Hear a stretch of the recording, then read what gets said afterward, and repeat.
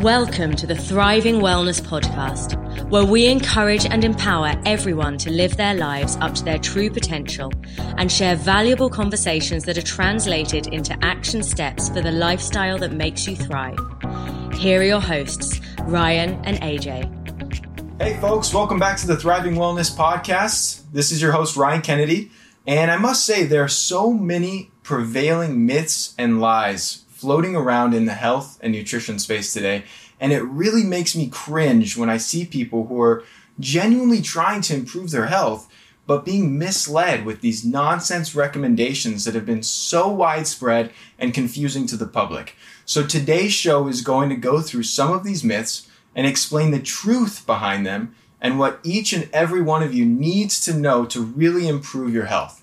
I'm joined today by David Getoff, a real pioneer in the health space who is a personal mentor to me and someone who I have learned a great deal from. David is a nationally board certified clinical nutritionist and traditional naturopath. He's been in private practice in San Diego County for over 25 years.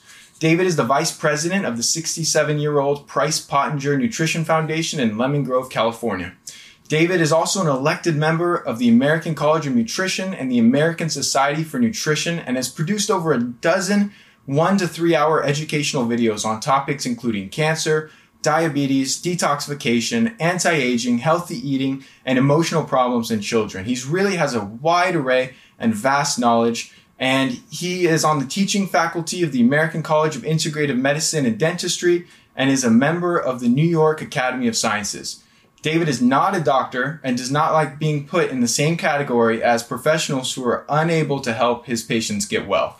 He is also the author of Abundant Health in a Toxic World, a phenomenal book I recommend everyone read. I absolutely love this, and it's just chock full of fantastic information.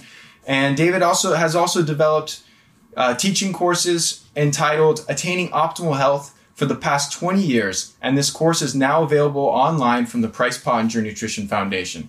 So David, welcome to the show.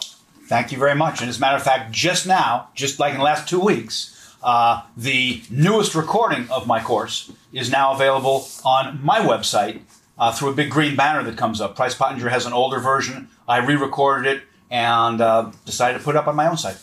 Fantastic. Well, I'd like to jump right into some of these myths and misconceptions with the public when it comes to nutrition. And so let's start with this notion that saturated fats are bad for you. Can you explain how this came to be and the truth behind why we all need saturated fats for good health? Well, the myth came to be from a number of different studies that were done incorrectly or mischievously. One was Ansel Keys, who did this multi-country study, and he had all these countries he could choose from to be able to determine what their heart disease rate was and what their fat intake was. Because we don't have that for every country. But certain countries, that's something that has gotten recorded. And so they had all these countries that we had that information on. And he took a look at them, and he wanted to prove that people should not eat saturated fat. So any of the countries, even if the information was solid, that showed that with a higher intake of saturated fats, they had much less heart disease, he didn't include those in the research because they weren't going to show what he wanted. And that included a number of countries, including Mexico. Much higher saturated fat intake, much lower heart disease. Let's not include that because that's not going to go where we want. So he screwed the whole study up, basically. And his multi-country study that came out was not bogus. I mean, a lot of the information that he said was correct, but because of what he didn't include, the outcome was wrong.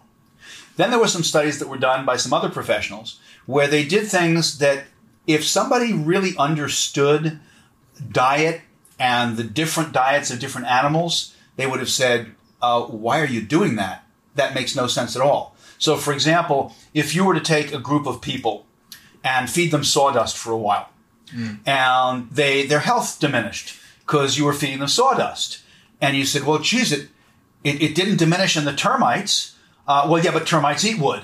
They eat sawdust. So you want to always make sure that you don't put in a food source that species would never eat, because the results will not let you know anything about that species' health.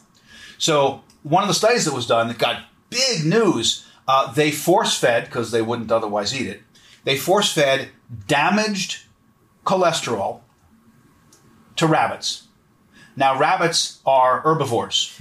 So unlike humans, they eat nothing of animal origin. They don't attack and eat, grubs or other animals or anything. They only eat vegetation. Mm-hmm. So you're giving them something, cholesterol, which, by the way, in that case wasn't even healthy cholesterol, but you're giving them something that they would never, ever, ever eat. And, it gave them heart disease. Wow, cholesterol must cause heart disease. No, feeding an animal something it's never going to eat in the wild and shouldn't ever be eating could do all sorts of things, and heart disease is one of them. So between those types of research, we got this idea that saturated fat was bad. And then they did a couple of things which were pretty interesting. One organization used some special video technology to take a look, for example, at the capillaries in the eye, the smallest capillaries in the body. And they found that if they gave the people a bunch of saturated fat to eat, that the blood flow through these capillaries almost stopped because they're so small that the blood cell would have to squeeze sideways to fit through. And so if anything thickened it at all, it wouldn't go through at all. And so they fed these people, I forget whether that particular study was done with a Big Mac or with an Egg McMuffin. I mean, they used something major. And they found that within very, very little time, there was no longer any blood flow there. Well, okay. The problem was, they said, it was because of the saturated fat in the eggs or in the beef. No, it was because of the bun. The bun, which is pure starch or almost pure starch, the body converts into sugar. You end up with triglycerides, a higher amount of fat, of a bad fat in the blood. Plus, they didn't give these people any vitamins, so there weren't antioxidants to protect the fats, and all of a sudden the blood flow gets shut down. The best study ever done, which was published in either JAMA or Lancet, I have the citation up when I'm lecturing, they did a similar type of study where they were looking at the amount of flow. And they took the group and they said, okay, first we want to see whether giving people two important antioxidants, vitamin E and vitamin C, thins their blood. So they checked the viscosity of the blood, like viscosity of oil, how thick it is. And then they gave them an amount of vitamin E and an amount of vitamin C for a few days, and they rechecked the blood. And lo and behold, it was the same. So in other words, when somebody says vitamin E thins your blood, don't take vitamin E. No, it doesn't thin your blood, protects your blood, very different. Mm-hmm. So they found that doing that did not thin the blood. Then they took people, they waited a number of days so that the body would purge those vitamins out. And they gave them again, high-fat meal, which I disagree. It was a high-fat, high-starch meal because there were still buns on it. But either way, it had both starch and meat. And they checked to see what happened to the viscosity of the blood. And it got way thicker, and the blood flow through the veins or arteries they were checking got way less. I think the restriction was like 85%. And they went, okay, so we know that having the fat does that. And again, I say I don't think it was the fat. I think if they gave the egg or the beef by itself without the bun, they would have gotten totally different results. But either way, that meal massively decreased blood flow. They had a little bit of a washout period. Check it again. Okay, these particular participants, it's back to normal flow. Now, let's put them on the vitamin C and the vitamin E for a few days to get their levels up of those two protective nutrients, protective of fats. They protect fats so they don't oxidize and get thicker than they're supposed to. Mm-hmm. And then, while they have these in their blood, now we give them that same meal. Oh my God, there was no decrease in their blood flow. So that was one of the most important studies that's ever been done in food. And it almost never got talked about, even though it was in a major journal. Because what it said is, if people are getting adequate amounts of a good quality vitamin good quality vitamin E, and adequate amounts of vitamin C, that when they eat something which is going to increase the level of fats in their blood, no matter what caused it, those fats are being protected by the antioxidants so that they don't oxidize, become damaged, and thicken up, and they flow just fine.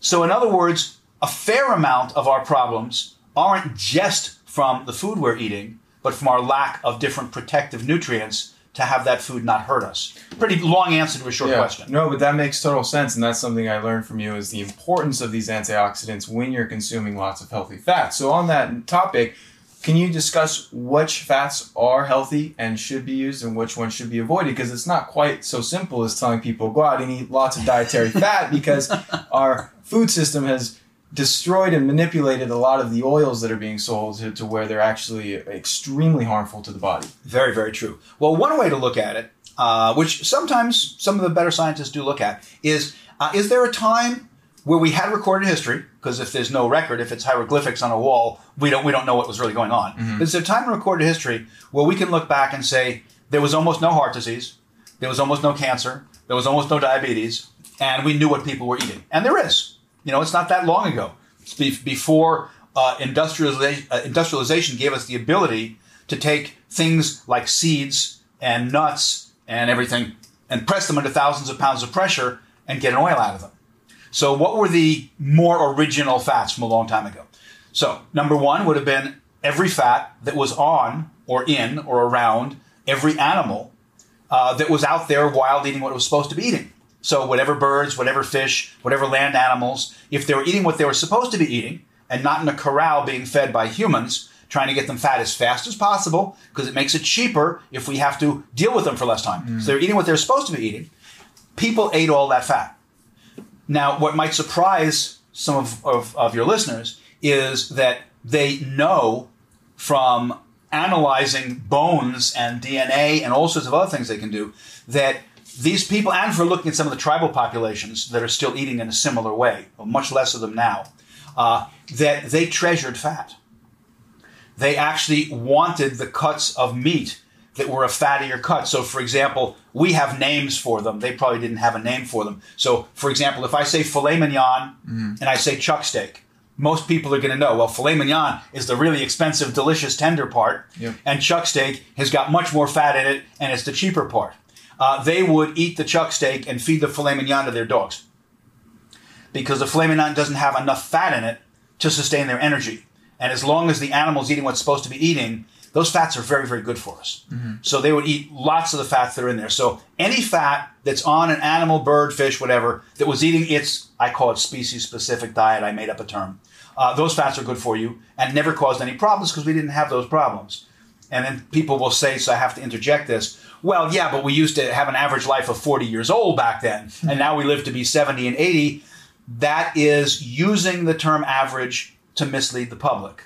Because if you have 3 people, one lives to be 50 years old and dies of whatever reason, maybe he gets in a car accident.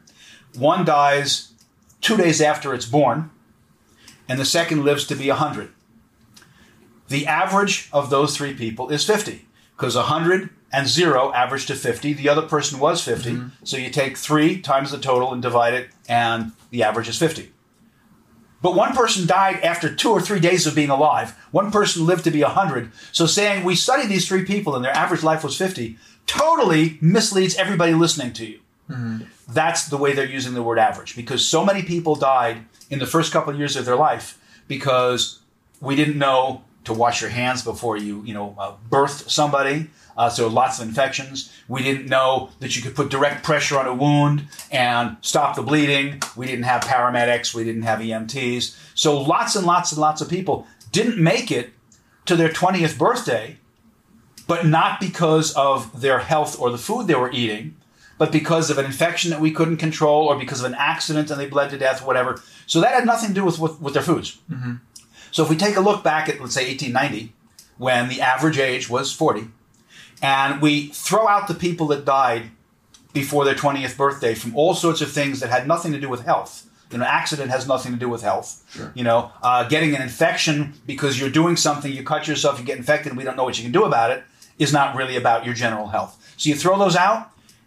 What were the average ages that those people now live to that already made it to 20?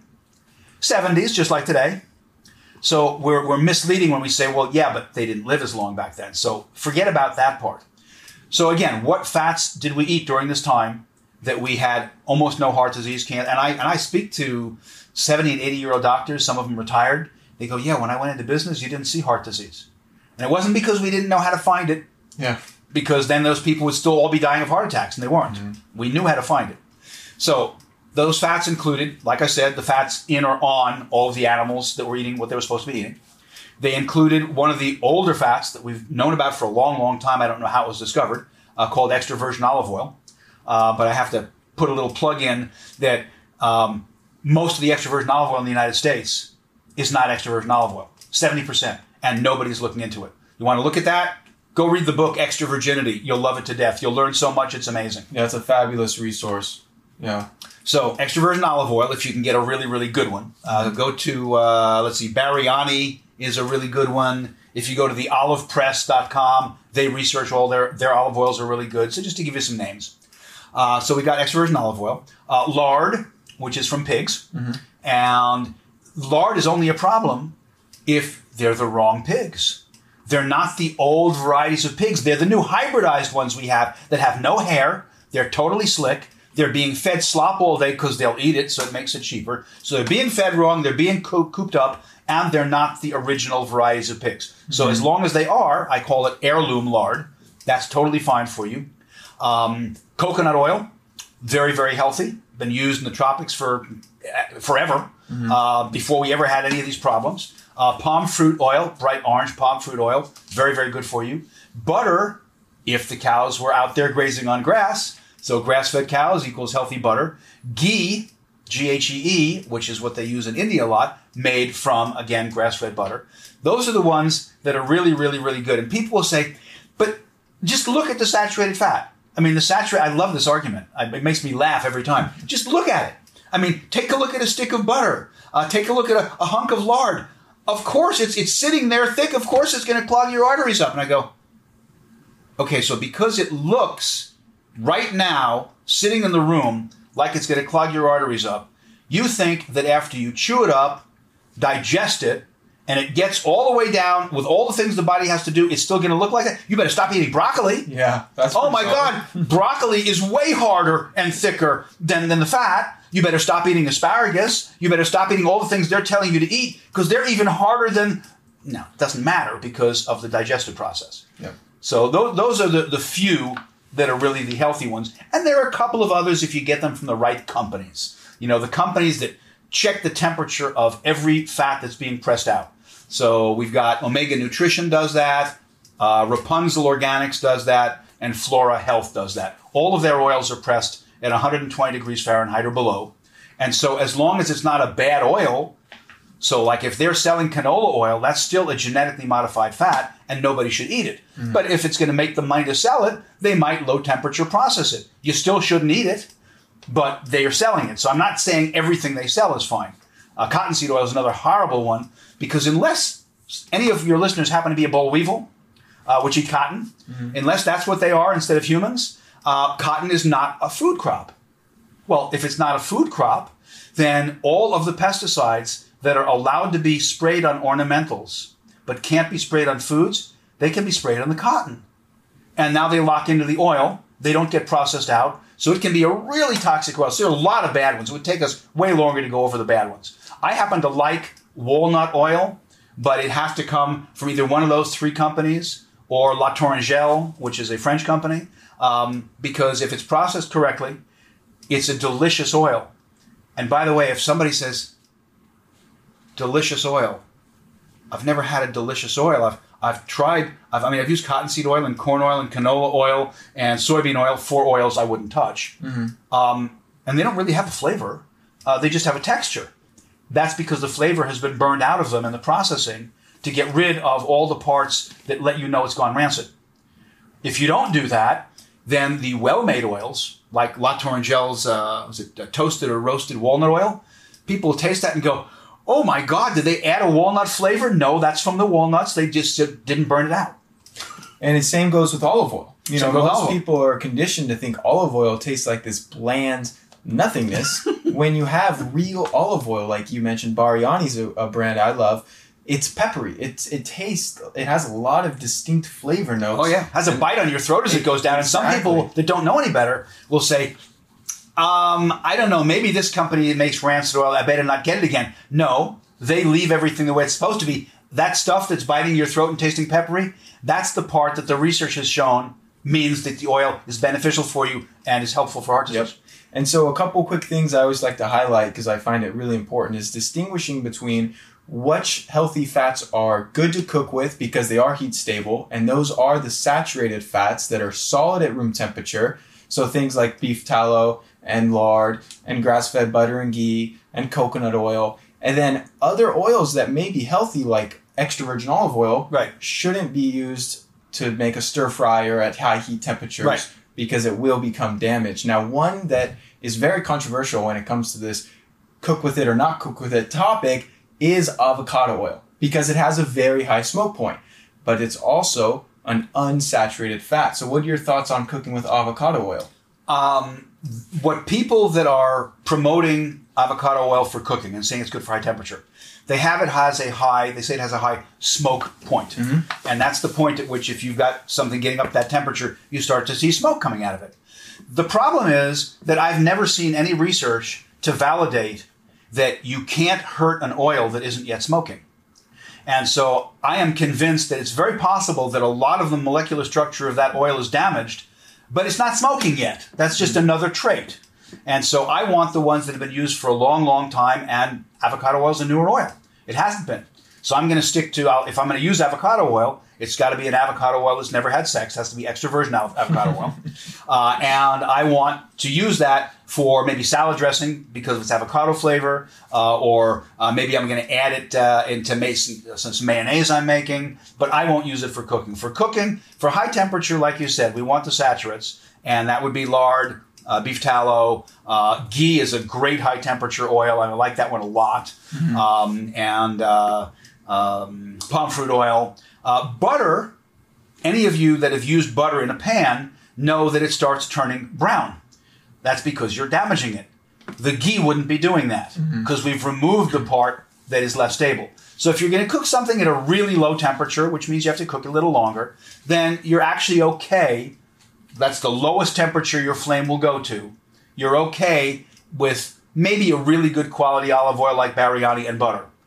But if you're going to be frying something, or it's not at the lowest possible because you're in a hurry, then you really want the ones that are much more saturated. Yeah, and I love grass-fed ghee to cook with. That's one of my favorites. Now, kind of shifting into the topic of cholesterol, something that has greatly confused the public. And now, a lot of medical doctors are telling people that cholesterol above 200 is horrible and you have to artificially lower it. And they're handing out statin drugs like candy. And so can you talk on this and first start by explaining what cholesterol is, something a lot of people don't understand, and then what the downsides of statin drugs are, and clear up some of this confusion. Sure.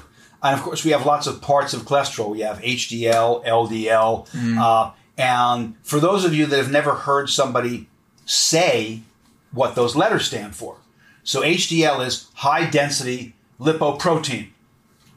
Lipoprotein. Okay? That's not just a pure fat. That's a type of protein also. It's a lipid-based or a fat-based protein. So that's not what people are being told. Cholesterol is a very important substance for our entire neurological system. And by the way, for those that don't think of your nervous system as including your brain, it includes your brain. We have more cholesterol in the brain, apparently, from what they tell us, than any other single area of the body. So we need cholesterol. The body doesn't make things it doesn't need. People have to get that into their head. The body doesn't make things it doesn't need. So when the doctor tells you, we're going to remove your gallbladder, you don't need it anyway. That's nonsense. Your gallbladder is massively necessary to produce the bile to digest the fats that your nerves and your brain needs. Because if you get your gallbladder taken out, now you have to take bile salts because it's not making any anymore. So cholesterol is a repair substance. It's not just something the body uses because it needs it for protective of the myelin sheath, for protection of your brain, for helpful of holding all of your memories intact. It's also a repair substance. So the body will manufacture more in the same way that if you have more crime in an area, if they have the money, the city will hire more policemen or more firemen. You need more. We try to get more.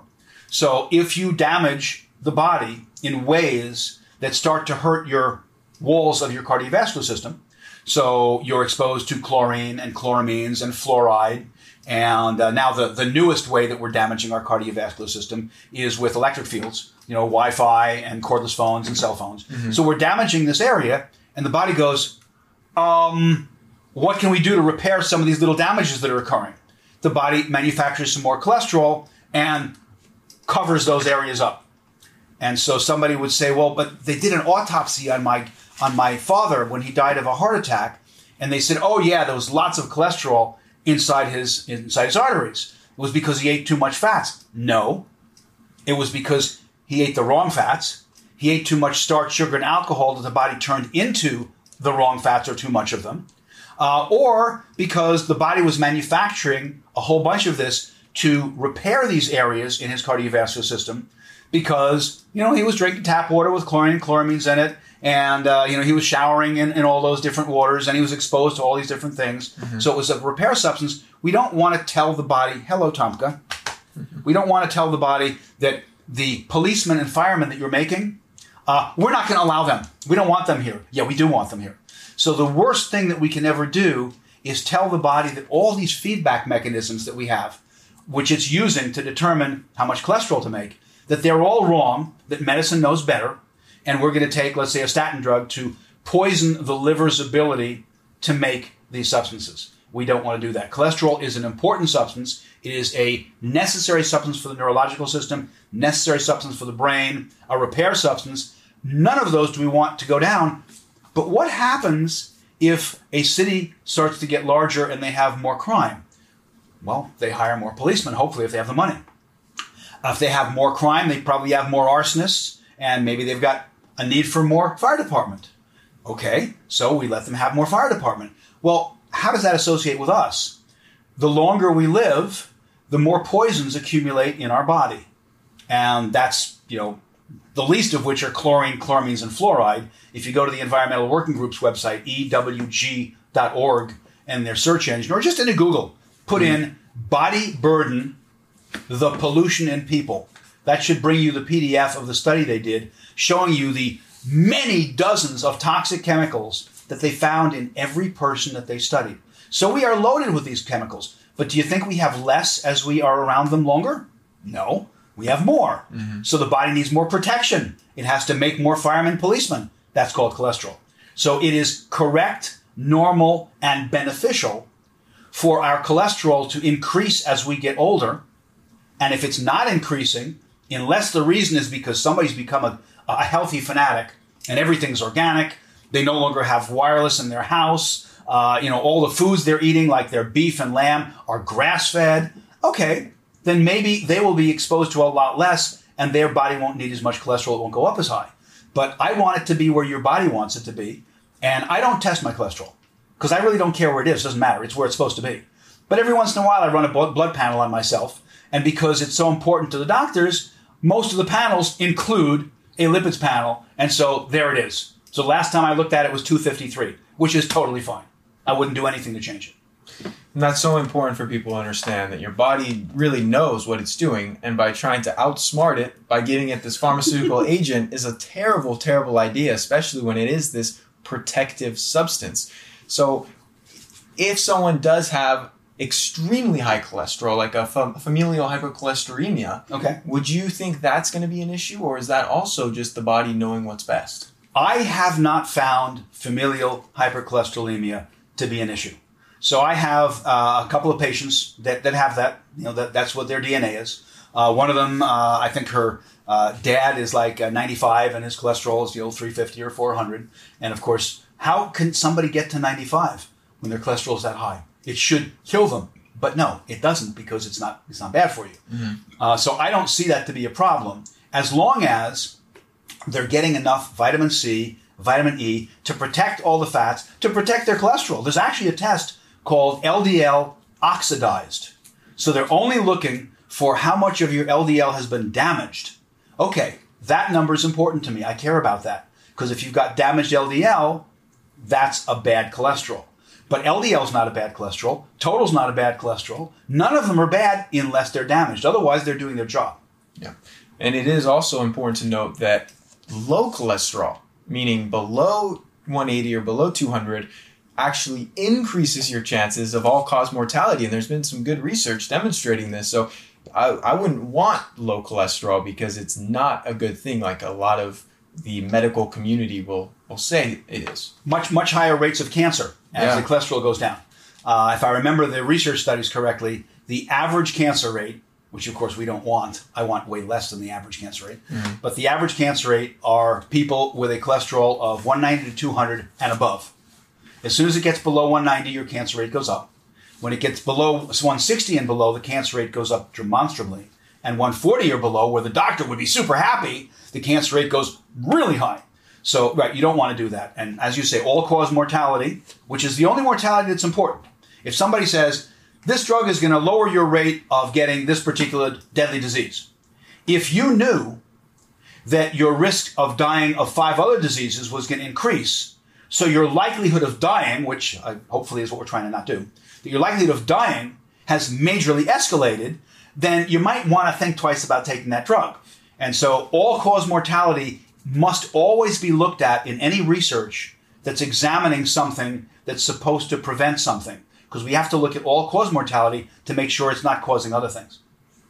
Got it. And so what type of, I'm curious, kind of transitioning back to nutrition. Mm-hmm. Yeah. What types of foods do you typically eat to stay healthy, and what kind of nutritional recommendations do you give your patients that you work with? Well, a high-fat diet of what our current population would call a high-fat diet, if the fats are all the right kinds of fats that we've talked about, is actually a very, very healthy diet. If you had some traditional populations from 1,000 years ago, they would look at what somebody today calls a high-fat diet, and they'd go, that's not a high-fat diet. We need a lot more fat than that.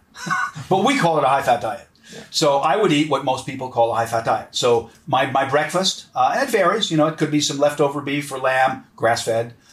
Could be a smoothie like I had this morning. So this morning's smoothie, for example, was 24 ounces of double-fat raw whole milk. David, what's double-fat milk? Well, we're in the United States. In the United States, in order for milk to be called whole milk, it's required to have 3.25% butterfat. The milk that I just drank this morning had about 6% butterfat, so I call it double. It's twice as much as what they would call whole milk. Mm-hmm. I get raw milk because in California it's legal, and that means they haven't cooked it, otherwise known as pasteurization, which kills all the enzymes. So it's much, much healthier that way. And the cows are being raised on grassy pastures. So all the fats in there are correct. So I have 24 ounces of that. I put in either 3 pasture-raised organic eggs or a scoop of a really high-quality grass-fed whey protein. The one I use is called Best Whey by Nutritional Frontiers. It's the best I've ever been able to find. I want a little bit of extra flavoring, so I'll either put in some organic cocoa powder, which will make it bitter, so now I have to put some stevia or Lohan or Yacon in it to make it so it doesn't taste bitter to me. I like it to taste good. Mm-hmm. And then I'll usually pick one of the fruit that's really, really high in antioxidants and low in sugar.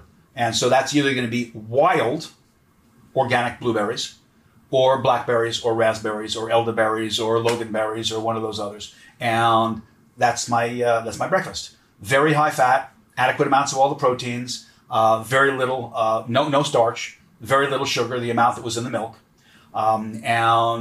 Yesterday, my breakfast was the other one that I have often.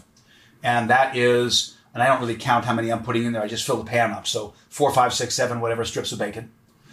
But the bacon has to come from outdoor raised pigs of what we call heritage or heirloom varieties. Those are the ones that they haven't bred them to get gigantic and be hairless. These are hair-covered pigs. The hair might be white, it might be brown, it might be tan, it might be black, depends on the variety. But they're heirloom pigs. They're outdoors, and they're being fed what they should be fed as much as we can. But they're also getting to eat a lot of what's outdoors. So a bunch of those. Now everybody else, as the bacon is cooking, as soon as it's whatever their doneness they want it to be. Some people want it crispy, some people don't. I don't like it crispy, so I don't cook it that much. And it's already been simmering in its own fat long enough to kill any parasites that are in there. So there aren't going to be any because they're raising them correctly, but it's still been in hot fat long enough. So most people will take that out and they'll put it on paper towels to drain out the fat. I don't do that. I look at it and I say, okay, it's about the texture I want it to be.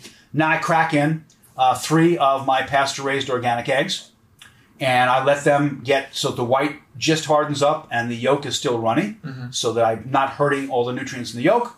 And then I take all of that and I pour it out with the fat onto my plate. I then take a bunch of grated and I get raw from grass-fed cows cheese, could be cheddar, could be Parmesan, whatever, and I sprinkle it over it. Not in the pan, I don't want to cook it. In my plate, still hot enough for it to melt a little bit. So talk about a high-fat, meal, very high-fat meal, and as the bacon is cooling off just a little bit, the fat gets absorbed back into it.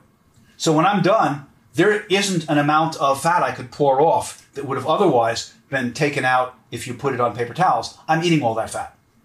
So obviously that's the reason I weigh 300 pounds. No, because fat doesn't make you fat. Starch and sugar and alcohol make you fat.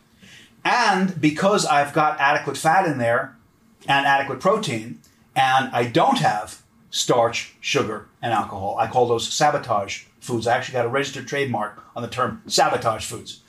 Because those are not in there, when I finish one of those meals, I'm not hungry for between 6 and 7 hours. And anytime somebody wants to see, is there a simple way to know that maybe the quality of the food wasn't what David Getoff would want, but is there a simple way to know that the types of food are sustaining my body, more correctly than a bad meal would be? Mm-hmm. Yes. How long is it from the time you finish until you begin to get hungry? And if you've got a proper meal and it doesn't have what I call the sabotage foods in it, you shouldn't be the least bit hungry for any more food for a bare minimum 5 hours, but it's usually going to be more like 6 or 7. And we shouldn't be snacking in between meals because we shouldn't eat when we're not hungry. And we shouldn't be hungry yet. It's true. Yeah, a good nourishing meal like that will keep you filled up for a while. And I do want to touch a little bit more on dairy because you mentioned you drink this raw milk, have some raw cheese, and a lot of people who are in the health space, they may be practitioners or clinicians, do suggest avoiding dairy. And that's correct. So, and obviously what you're eating is vastly different from the conventional ultra-processed dairy that you find on the shelf. So can you just talk a little bit more about the distinction between what type of dairy is healthy and some of those benefits? Sure. Well, a lot of people will simply say, number one, that no animal consumes dairy after it has been weaned and is no longer feeding on mommy's breast. Yep. So I always start with that one because I like that statement that no other animal does this, because I'll stop the person. I'll say, wait, before we go any further, are you saying that if there's something that humans do that no other animal on our entire planet does, we better look at that again because maybe we shouldn't do it? And of course the person will say, yes, that's what I said. Okay, my watch just went away. These chairs just went away. This house just went away. The lighting went away. The electricity went away. My refrigerator's gone. Freezer's gone. This camera is gone. The tape recorder is gone. Your clothing is gone. Your automobile is gone. The bus is gone. The airplane is gone. So if you're going to say that if no other animal does something but us, it might be wrong, that's a really silly statement. Yep. Because what you're saying is that we should take the fact that we have more abilities, more knowledge, more intelligence than other species, and we don't want that. No, we do want that. I like that. So that particular argument goes away. Mm-hmm. Next argument is that the idea of drinking something after you're weaned, none of the traditional populations ever did that. If you go back even 75 or 100 years, nobody did that. This is something new. That's not true.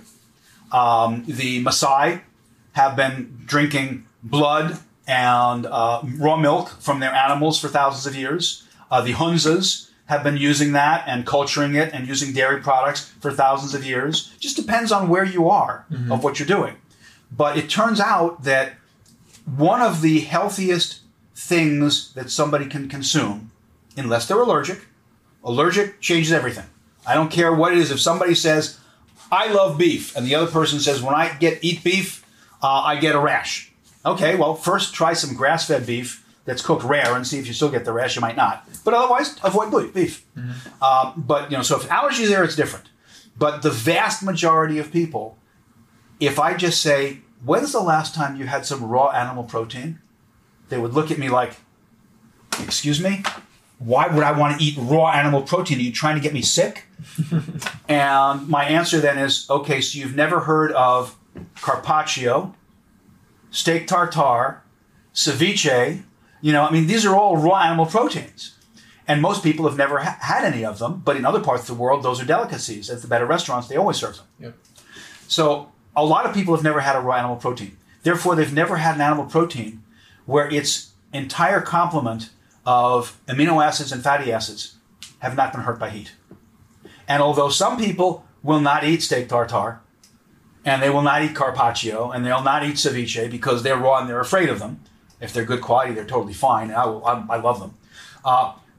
But milk, somehow or other, well, yeah, if you can tell me it's clean and there's no bad bacteria in it, okay. And so now all of a sudden we have a raw animal protein that more people are willing to try, and they start getting benefits because their body's never had any raw animal protein. I want all those amino acids in there undamaged. I want all those fatty acids in there undamaged. If the cows are eating grass, then it's got a lot of conjugated linolenic acid, CLA, in it. All sorts of things that wouldn't be in there if they're raw. So I absolutely promote the ingestion of grass-fed, raw, organic dairy products. But in a lot of places, you can't get them. Yeah. California is one of the few you can. In some other states, in New Jersey, if you know where to go, you can. In some states, they have cow share programs where you have to own part of the cow and then you're getting something that's really yours. There's all sorts of different ridiculous things that go on. But if you can get it, and if you know that they're outdoors, they're grass-fed, they're being properly raised, they test them for various different diseases, it's the healthiest stuff there is. And people say, what does raw milk taste like? Tastes like milk. Yeah. Tastes delicious. I'm a huge fan of raw milk, and you turned me on to it years ago, and I consume raw grass-fed goat's milk and even some cow's milk on a pretty regular basis. And on the topic of raw animal protein, I find it so interesting how many people will go out and eat garbage farm-raised fish that's raw at a sushi restaurant without even blinking an eye. But when I tell them I put raw pastured eggs in my smoothie, they think I'm nuts. And it's really interesting when you start to analyze that you know, the way kind of people have been programmed to think, yeah, eggs and meat are so dangerous when they're raw. When really, one of the best things I eat that really makes me feel like $1,000,000 is raw grass-fed beef liver. Mm-hmm. It's absolutely fantastic. Yep, absolutely. I had a woman once who I kept on telling her that she really needed to put some raw eggs in her smoothie. And she would put in the grass-fed whey protein. I said, that's great, but that's a powder out of a can. Yeah. I'd rather you crack in 3 raw eggs. And she said, I can't get over, I mean, the Department of Agriculture and the FDA and my doctor, raw eggs, what are you trying to give yourself an infection? And then one day she finally decided to do it. And I, get back to my office, listen to my voicemail messages, and here is her voice saying, I just want to let you know that I finally decided to put 1 raw egg in my smoothie, and I got such horrible diarrhea, I will never do it again. And I'm thinking, I know the egg didn't cause that if she got a pastured organic egg, but I'm never going to be able to convince her that. And then about 5 messages later, it's her again. I'm sorry. I just found out that the 2 couples that we went to dinner with at a Chinese restaurant all had massive diarrhea. It was something that we shared at the Chinese restaurant. It wasn't your egg. I'm sorry. What a surprise. Oh, man. Well, David, you are such a wealth of knowledge, and I know we could chat all day, but I want to let the audience know where they could find more about you. So what's your website, and where could they go to learn more about this information? Sure. Easiest way to get to my website is my name. David, everybody has no problem spelling the word David. Mm-hmm. Getoff, which really is my last name, people seem to think because it's a name, they must have done something to change it. And so they don't spell it correctly. I mean, everybody knows how to spell get and everybody knows how to spell off. But they put in David and then they misspell Getoff. They add another T. They take off one of the Fs. They put an H in the middle. And then they say, your website isn't up. I can't find it. How'd you spell Getoff? David Getoff, Getoff.com, will redirect you to the website, which is naturopath for you. After that, you can save it, and you'll see that it's actually naturopath for you. But rather not try to remind you how to spell naturopath. Is it Y-O-U? Is it the letter U? Is the 4 the number 4? Is it F-O-R? Is it F-O-U? Put in davidgetoff.com, and it'll get you there. Okay. And if you want to take any of my courses, there's a big green banner a couple inches below on the homepage, and it says Nutrition Education Association, Educational Videos by David Getoff. If you click on that, it brings you there. And every once in a while, and believe me, I mean once in a while, some of my subscribers go, don't you ever contact us with something? Every once in a while, I say there's something so important I want to let everybody know. So if you want to be in there, so when I send that out, not daily, not weekly, not even monthly, then go down to the bottom and fill out the subscriber area. And if there's something important, you'll be notified of that as well. And I will say there are a number of fabulous articles and videos on David's website that you can go on there and learn about a wide array of topics in regards to health that I highly urge you to check out. And also, David teaches a 10-week course called Attaining Optimal Health. And it is absolutely fabulous. It is local here and taught in person in San Diego, and it starts up September 3rd for the fall semester. You can also get this course online through the Price Pottinger Nutrition Foundation. Well, that's the older one. If they do it on that green banner through me, they got the one that was just taped. Perfect. Yeah. So that go there. I have taken this course 5 times, and I'm not kidding you. I know what you're thinking. Okay, Ryan, why would you take a class 5 times? What is this all about? Well, there's so much incredible information in this 10-week course on so many topics, and David is a constant learner. So he's always going to the latest scientific symposiums and conferences and updating the course and adding more information. And so I'm constantly learning from this guy, and I love going up to him after class, asking him questions. So it has been the biggest influence on my learning curve when it comes to what I know about health and nutrition and getting people well. And so I highly, highly recommend every single one of you that wants to improve your health or help other people in your life, if you're a practitioner or a nutritionist or a health coach, take David's course. And at the very minimum, buy his book, which is a great read, and it's called Abundant Health in a Toxic World. Oh, and to make sure to make it so that your listeners don't think, yeah, so you're the only person that's taken his course 5 times and you're a nut. Yeah. At the beginning of the semester every time, I say, how many people have taken this course more than once? And a bunch of hands go up. Let's say we have 50 people in front of us. I say, okay, how many people, this is the second time in the course? 1 or 2 hands. Third time, 2 or 3 hands. Fourth or more, 5 or 6 hands. Anybody that's taken it at least 10 times, sometimes it's a couple of hands. So you're not the only one. Oh, yeah. And they always say, it's so much information. I want it reinforced. And you're not an automaton. You're not a robot. You bring new things in. I want to hear those too. Exactly. So check it out. I highly recommend it. And thank you for your time today, David. You're very welcome. Always a pleasure chatting with you. Thanks for listening in. You can find the show notes and resources at thrivingwellness.co/podcast. We encourage you to share your biggest takeaways with us on social media and share the show with your friends and family. If you found this episode valuable, leave us a 5-star review. Your feedback helps to support us on our mission to positively impact as many people as we can with this information. Join us for our next episodes, where we will be interviewing leading wellness professionals to inspire you in your health journey. Until next time.